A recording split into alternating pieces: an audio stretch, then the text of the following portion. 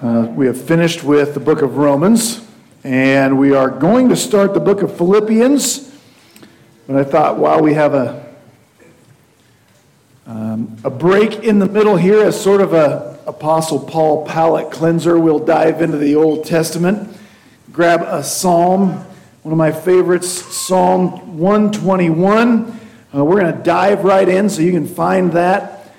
It is on if you want to reach and grab a Bible underneath the chair in front of you. It's on page 629. It'll be on the screen also, but it's always nice to have a copy of the Word of God right in front of you. The psalmist will take care of the illustrations for us today, so we're going to dive right in. Psalm 121. A song of ascents. I will lift my eyes to the mountains or the hills. From where shall my help come? My help comes from the Lord, who made heaven and earth. He will not allow your foot to slip. He who keeps you will not slumber. Behold, he who keeps Israel will neither slumber nor sleep. The Lord is your keeper. The Lord is your shade on your right hand. The sun will not smite you by day, nor the moon by night. The Lord will protect you from all evil. He will keep your soul. The Lord will guard your going out and your coming in from this time and forever. Psalm 121. If you've got a Bible open, if this were a test, and really simple first question, if I just asked you to put your finger on the first word of Psalm 121, a whole bunch of us would miss that easy question. Because we would probably want to go right after verse 1 and put our fingers right here, and that's not correct. This part, a song of ascents, is not something that the editors of your English version wrote in there like a subtitle. It's two Hebrew words that means a song of ascents or a song for the goings up. That's the setting for this song or psalm or poem. It tells us what this was for and when this was traditionally sung, recited. 3 times each year. This is in the Old Testament. We're maybe 1,000 years before Christ, give or take. In that day and age, all faithful Israelites, people who believed in the God of Israel, God required them 3 times a year to go up to Israel. To Jerusalem. Jerusalem was always up because it's on a mountain. They had to go there for what we call the Passover, or the Feast of Unleavened Bread, for Pentecost, or the Feast of the Harvest, or the Feast of Weeks, it's called sometimes. And they had to go for the Feast of Booths, or Tabernacles, the ingathering. That's the one that has the Day of Atonement. So 3 times a year, people who believed in God, God's people, had to travel up to Jerusalem. And this psalm was like traveling music for that trip. When you were a kid, if you ever went on vacation, you didn't have electronics. Did you ever sing songs on the way? Mercifully for Israel, 99 bottles of beer on the wall had not yet been written. Row, row, row your boat hadn't come along yet, so nobody had to jump off the horse on the way. Not that anybody had a horse, but this was the traveling music for Israel on the way up to Jerusalem. And they needed an encouraging message. Because if you are going to imagine yourself an ancient Israelite making this required trip that God has asked of you, if you lived in Nazareth, like where Jesus would be born 1,000 or so years, where he'd be from 1,000 or so years later, you'd have to walk 65 miles to Jerusalem. That's a trek. So that would be tough. But even if you were much closer, it wouldn't get a lot easier. If you lived in Jericho, which is kind of at the base of the mountain, you'd only be 17 miles from Jerusalem. That's the path Jesus walked on his last trip into Jerusalem, through Jericho. But it's not an easy 17 miles. The elevation rises 3,300 feet in those 17 miles. Jericho's below sea level. Jerusalem's on top of a mountain. And that road was nicknamed the Way of Blood. Not a compliment. It was named that because it's where like thugs, bandits, robbers hid out to sort of mug folks on their way to Jerusalem, because they always brought offerings with them.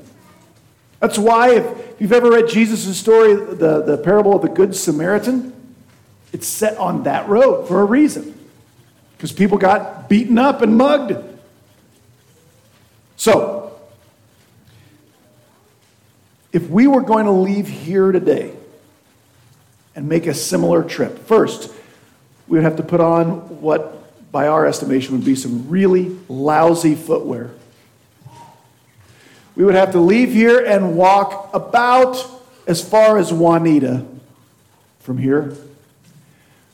But if you think that last hill before Juanita is steep, here's what 3,300 feet of elevation looks like. Imagine that Juanita was not where it's at, but it was on top of what we used to call the Sears Tower.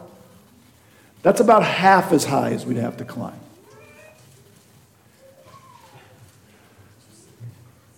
So if we were down here at Jericho, and we were going to walk 17 miles and climb 2 Sears Towers and dodge armed thugs on the way, that's what God asked his people to do 3 times a year. Now, is it any wonder that this traveling music, this song for the climb, starts the way it does? I look up toward those hills. Who in the world is going to help me get up there? That's like the setting and the focus of Psalm 121. If you know the song, I lift my eyes unto the hills, where does my help come from? It can kind of seem like, and one of our older translations makes it seem like that the solution is the hills. The hills are the problem. Maybe I'm older. I don't get around as well as I used to. Maybe I've got little kids. That's a steep climb. There's not railings the way we would think there should be. It's dangerous. It's hard. I look way up there at those hills, and that's what God has told me, where he wants me to go and what he wants me to do. But I'm not sure I can do it. Is there anyone who is able to help me do what God has asked me to do? That's sort of the intro to the psalm. And as soon as our poet gets that sort of doubt-tinged question out of his mouth, he shares with us the answer. Who is going to help me get up there? My help comes from the Lord, the maker of heaven and earth.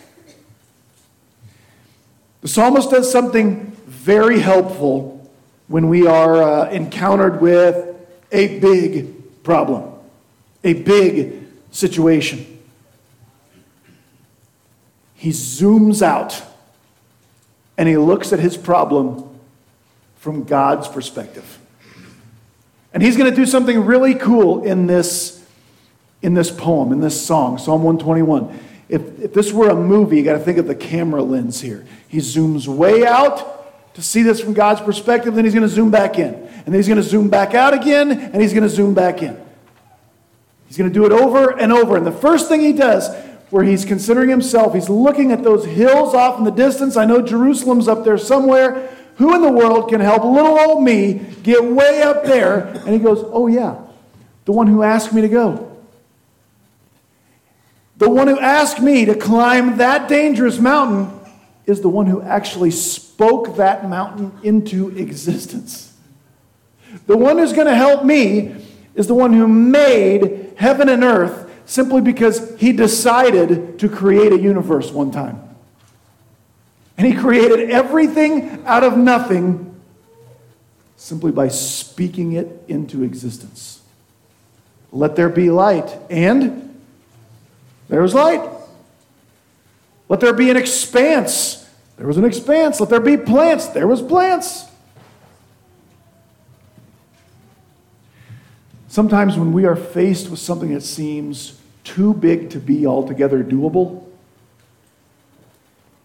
it is really helpful to zoom out and look at my problems from God's perspective. We walk in here and sit down this morning climbing lots of different hills, dealing with the death of someone that we weren't ready to say goodbye to, dealing with suddenly a very long rehab, a diagnosis with subsequent treatment, a really difficult conversation I need to have that I don't think I can do, you name it. Whatever that hill is, that mountain is that we are facing, it's not as hard as creating the universe out of nothing.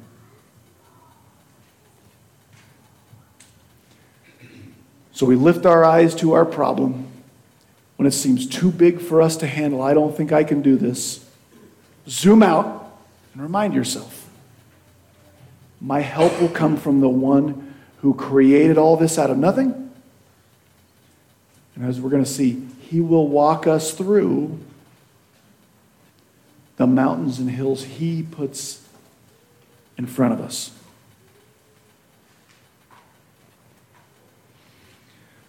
So he's been confronted with this problem. He has zoomed out, been like, oh yeah, the one who's going to help me get up the mountain is the one who created the mountain. And this huge mountain to me is just a little bitty pebble to the God who created it. And so after he's zoomed out and done that, verse 3, he zooms right back in. And he says, he will not allow your foot to slip. You see what he does there? He zooms way out and considers the cosmos. God created heavens and earth. But we don't just have a creator God that is aloof and out there and disconnected. We have a God that cares about my sandal on this mountain. The camera zooms right in to his foot. See, God could create everything out of nothing and at the same time care about every footstep you or I take. The psalmist says, God, he will not allow my foot to slip. The God who has asked our psalmist to climb that difficult mountain can keep him safe while he climbs the mountain God asked him to climb.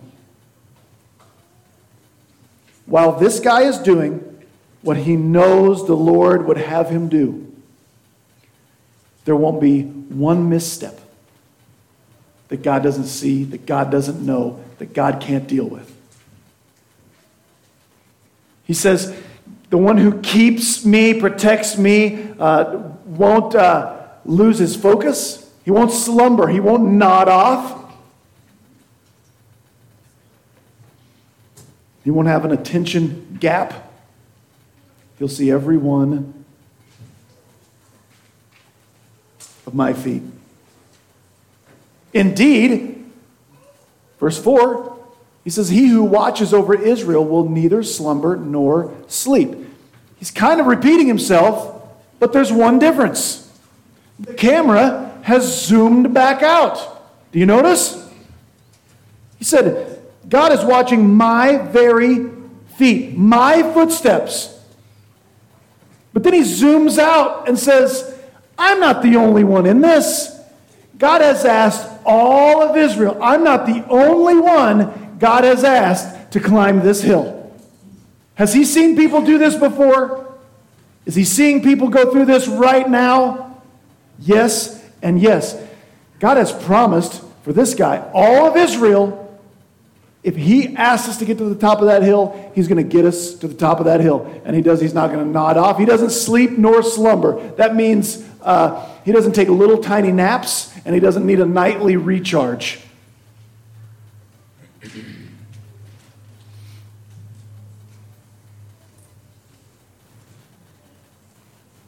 Now he's going to zoom back in again. So God made this mountain. He can help me. He sees my very feet. He sees everybody else in Israel that's going up here. And now he's going to zoom back in again. Verse 5, he says, the Lord is your protector. It's hard to tell this in English, but this is a singular your. He's not talking about the nation of Israel. He writes this to some Israelite in the future who is climbing this mountain. I want you to know the Lord is your protector. This isn't y'all. This is singular, one person, you. The Lord is your protector. Now, is this a promise that nothing bad could ever happen while we climb this hill to Jerusalem? Of course not. But nothing can happen that God's not aware of, God doesn't notice, that God wasn't prepared for. That will just be another little mountain he will see somebody through, whether it's a broken leg on the way up, whether it's a heart attack, whether it's the loss of somebody on the way, whether I get mugged. The Lord is your protector. As individuals doing God's work, I think we get that promise too. It's not that nothing bad could ever happen, but there's nothing beyond the scope of what God would allow. And He'll have us even come what may. The psalmist gives us a military illustration next. I love this. He says, the Lord is the shade at your right hand. Your right hand. Your shade at your right hand, the Hebrew says. This is not, he's going to keep your right hand from getting sunburned. This is a military illustration. The armies of the day marched more or less in a tight formation like this. These are not Hebrew soldiers. But everything was modeled at this time off the ancient Greek phalanx. And here's the way this worked. The ancient soldier held his shield in his left hand and his weapon in his right. For the ancient Hebrews, it would have been much shorter swords. Much later, the Greeks would use spears like on the screen here. But if I have my shield here and my sword here, where am I vulnerable? On my right hand. On my right-hand side. So we get in a tight formation so that my shield is helping to shade my buddy's right hand, and my buddy standing close to me is helping shield my right hand. Right? And so everybody, this guy right here, standing next to Captain America here apparently, see how he is protected on his right hand. Everybody's protected except this poor sap out on the end. He has no one to shade his right hand. The psalmist says, when you're attacking that difficult problem God put in front of you, the Lord will be the shade, the protector, the shield for your vulnerable places. Your vulnerabilities might be physical. It might be infirmities. They might be, we prayed for my mom's knee replacement. Tomorrow she's got one knee that needs replaced and the other one it's all wore out. Other than that, they're fine. Your vulnerabilities might be economic. Your vulnerabilities might be social, professional, anxiety. The psalmist says, when you are climbing whatever hill it is God has put in front of you, He will protect you. And He will be the shield over your vulnerable places.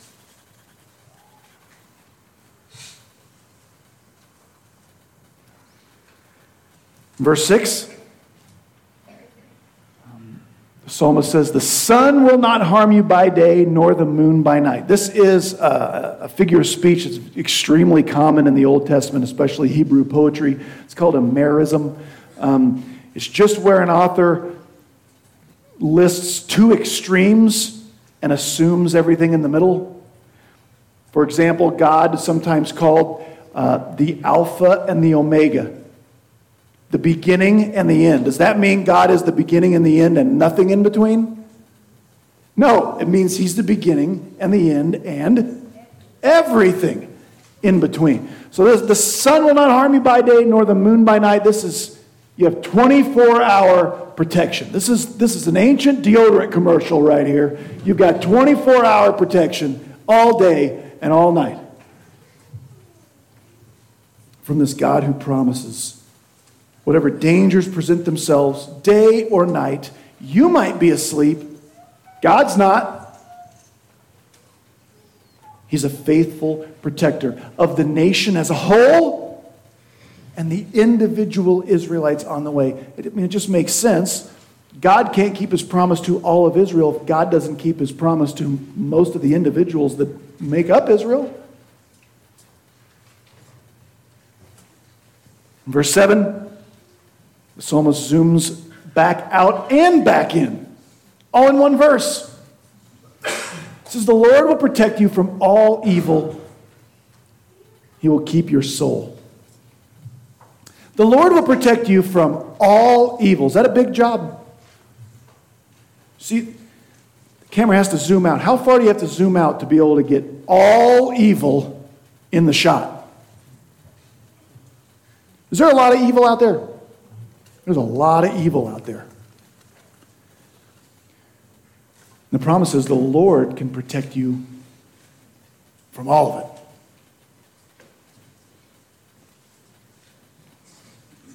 Who but God can make that promise? Parents, can you look at your children and say, I can protect you from all evil? No. We'd love to.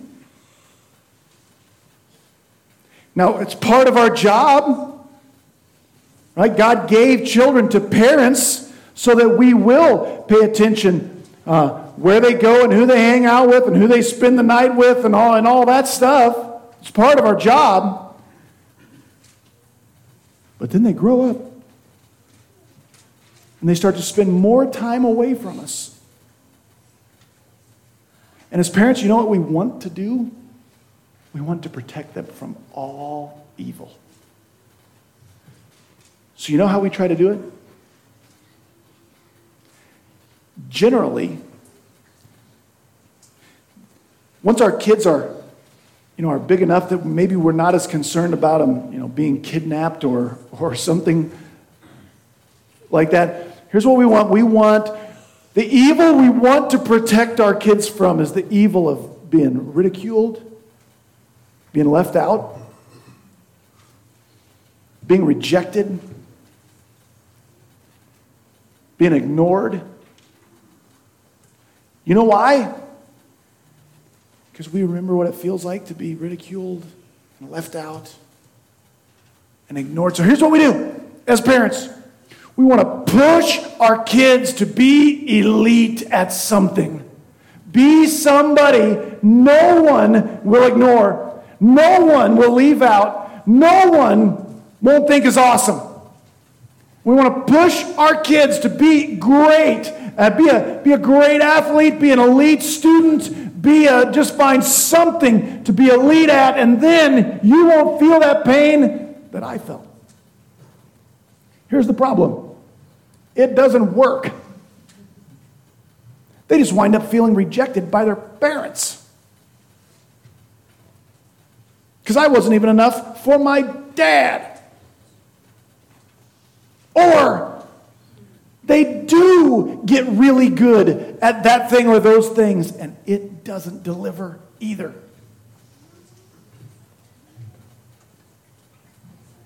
Being a starter on the football team, getting that elusive volleyball scholarship cannot protect your kids from evil. So parents, if you want to protect your kids from evil, encourage them to get to know the Lord who can protect them from all evil. Push your kids toward the Lord more than you push your kids to be great at something in this earth. And the scary thing is, you can't make them love God either. But you can't light that fire, but you can stack as much kindling around their heart as possible. So that when that spark lands, it goes.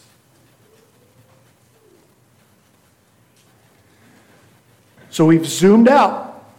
The Lord will protect you from all evil. Does that mean nothing bad will ever happen? No. Here's what it means. Zoom back in. The Lord will keep your soul. How tight does the camera have to get, right? How wide does the camera have to get before we can see all evil? Really wide. How close does the camera have to get before it sees my soul? The psalmist says, the Lord will protect you from all evil. How?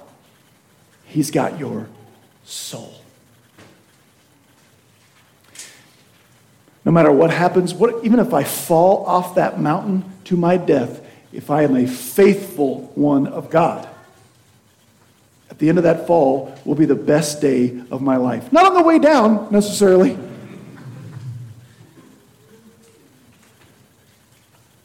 But when I stand before Him, forgiven, righteous, accepted, for us we know by the blood of Christ, He has protected me from all evil because He's got my soul. And here's what that does for us. Once we know, hey, wait, God's got my soul. I like this translation because it uses that word soul. If your translation says life, it's not like it's a bad translation, but just don't think of physical life. Think more soul. Think eternal life. Here's what that does. God's got my soul forever and ever and ever. Here's what that starts to do. All the rest of the evil that really is out there is like so many rabid dogs on so many chains that can only get so close. Because they can't get to my soul. They might bite an arm off, but they can't get to my soul. Because the Lord promises to protect me from all evil because He's got my soul. And once I know that, I have less anxiety about the evils. I have less cares about my own human greatness or impressiveness. I just want to be with the one who's got my soul. Once we've made it that far, after verse 7, the psalmist is ready to draw his conclusion to his original question, which was, how am I going to get way up there? Remember, this seems too big. I seem too weak. I'm too old. I'm too lame. How can I get up there? Oh yeah, I can get up there because the one who's asking me to go is the one who created the mountain. This problem is too big for me. It's not too big for God. And He promises not to let my foot slip. He promises to not fall asleep. He promises to be the shade on my exposed, vulnerable places. He's got my soul, and He'll protect me from all evil. And so the conclusion kind of is, I guess maybe that hill isn't so big after all. Here's his conclusion. The Lord will guard your goings out and your comings in from this time forth forever. What does that mean? I will tell you. After I get to the top of that hill that God's going to take me to, and we have this festival, whatever time of the year it is, in Jerusalem, after that I'm going to go out from Jerusalem, and a few months later, I'm going to come back in. These promises repeat over and over and over. He's going to see me safely on the way home, and next time he asks me to climb that hill, he's going to see me up that one too, and he's going to see me safely home, this time forth and forever.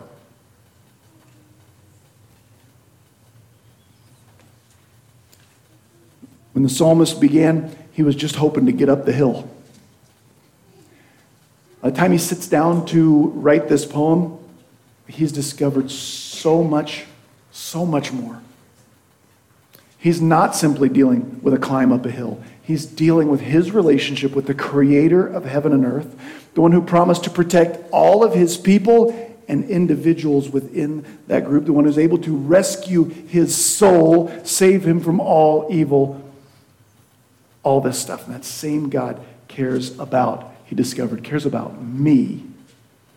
And so he wrote this down because he wanted someone else to know God cares about you. And you can climb whatever mountain that is he's placed in front of you. Because if he has asked you to climb it, you get all these promises. Isn't that a great poem? I love Psalm 121. What's difficult for me as the preacher is helping you apply this to your life. It's difficult because unlike ancient Israel, the church, we don't all have the same hill. We're all climbing dozens of different hills. That's why all morning long I've been talking about, what are you going through? What's going on? Why do you need to see Jesus from the beginning? Right? Is your difficulty, I don't know what it is. Is it physical? Is it emotional? Is it social? Is it loneliness? I don't know what it is, but here's what I know. First, it's important to understand these great promises of protection and seeing my sandal on the mountain and all this stuff. The protections and the promises in Psalm 121 for the people of Israel only extended to the people who had enough faith to climb the mountain. And here's why that's important for us. Here's what we want.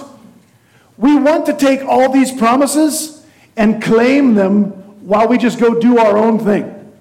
I'm going to do whatever I want to do. I'm still going to pursue my own greatness and my own pride and try to make people impressed with me, and then I'll be mad at God if he doesn't come through the way I want him to. It's not the way this works. In ancient Israel, if you didn't climb the hill, you didn't get these promises. They weren't for you. So it's important that we assess, that we make sure, am I climbing God's hills in my life, or do I spend all my time just trying to conquer my own hills? Find God's mountain, climb it. And there's lots of different ones. Sometimes we can decide and choose them. These might have something to do with my personal holiness, my walk with the Lord, some sin in my life I need to repent of. It could be a little mountain I got to climb. I may have to expose some things. I may have to get some help. Hey, I can't do that. Yes, you can. Confession and repentance are God's idea. They're always God's mountain. These promises will be for you. You might not get to choose yours, right? You're dealing with a diagnosis, an injury, a death in your family, whatever it is. Like, God wouldn't bring you to that if he wouldn't walk with you through it. If you pray about this consistently, I think God will show you the mountain he has for you. Climb it. And understand, if you are climbing a mountain to his glory, for the benefit of others as he builds his church, like, we can depend on the one who created that mountain. He will walk through it every step of the climb. And just like in ancient Israel, do you know what happened at the top? when they climbed up there, like it was a festival. It was a party. Sometimes we miss out on our greatest chances to rejoice because we won't undertake the difficult work of climbing God's hills. He expects us to climb hard. He has always made the stuff he asks people to do difficult. Right? He didn't have a tram up to Israel. Right? There wasn't the gondola that you got in. It was hard, and he still asked his people to do it, knowing I can get you up there, and it will always be worth it if you will be about climbing the hills I ask of you. Can you apply that to your life? So applicable, so wonderful. Let's pray. Father God, I thank you for your word, for an ancient text by an anonymous poet. But we know that you wrote this, you preserved this, not about us, but for us. God, I pray for every one of us here as you send us out to get back to climbing, that we would assess what really are we climbing in life. Do we climb your hill so that others might know you? Or do we just climb our own, where at the top is our greatness and success and our financial well-being? God, show us what it is you want us to climb. Help us to be co-climbers. Help us to remember there are others going through similar things. We are not alone, because there are others who climb also, because you are with us. You see every foot on the climb, every step. You protect us from all evil, and you have our souls if we believe in Jesus Christ and his finished work on the cross. God, show us the mountain you want us to climb here this spring, this summer. Give us the guts and the grace to climb it to your glory, and show us what you can do through faithful folks who aren't afraid to climb. We love you. In Jesus' name we pray. Amen.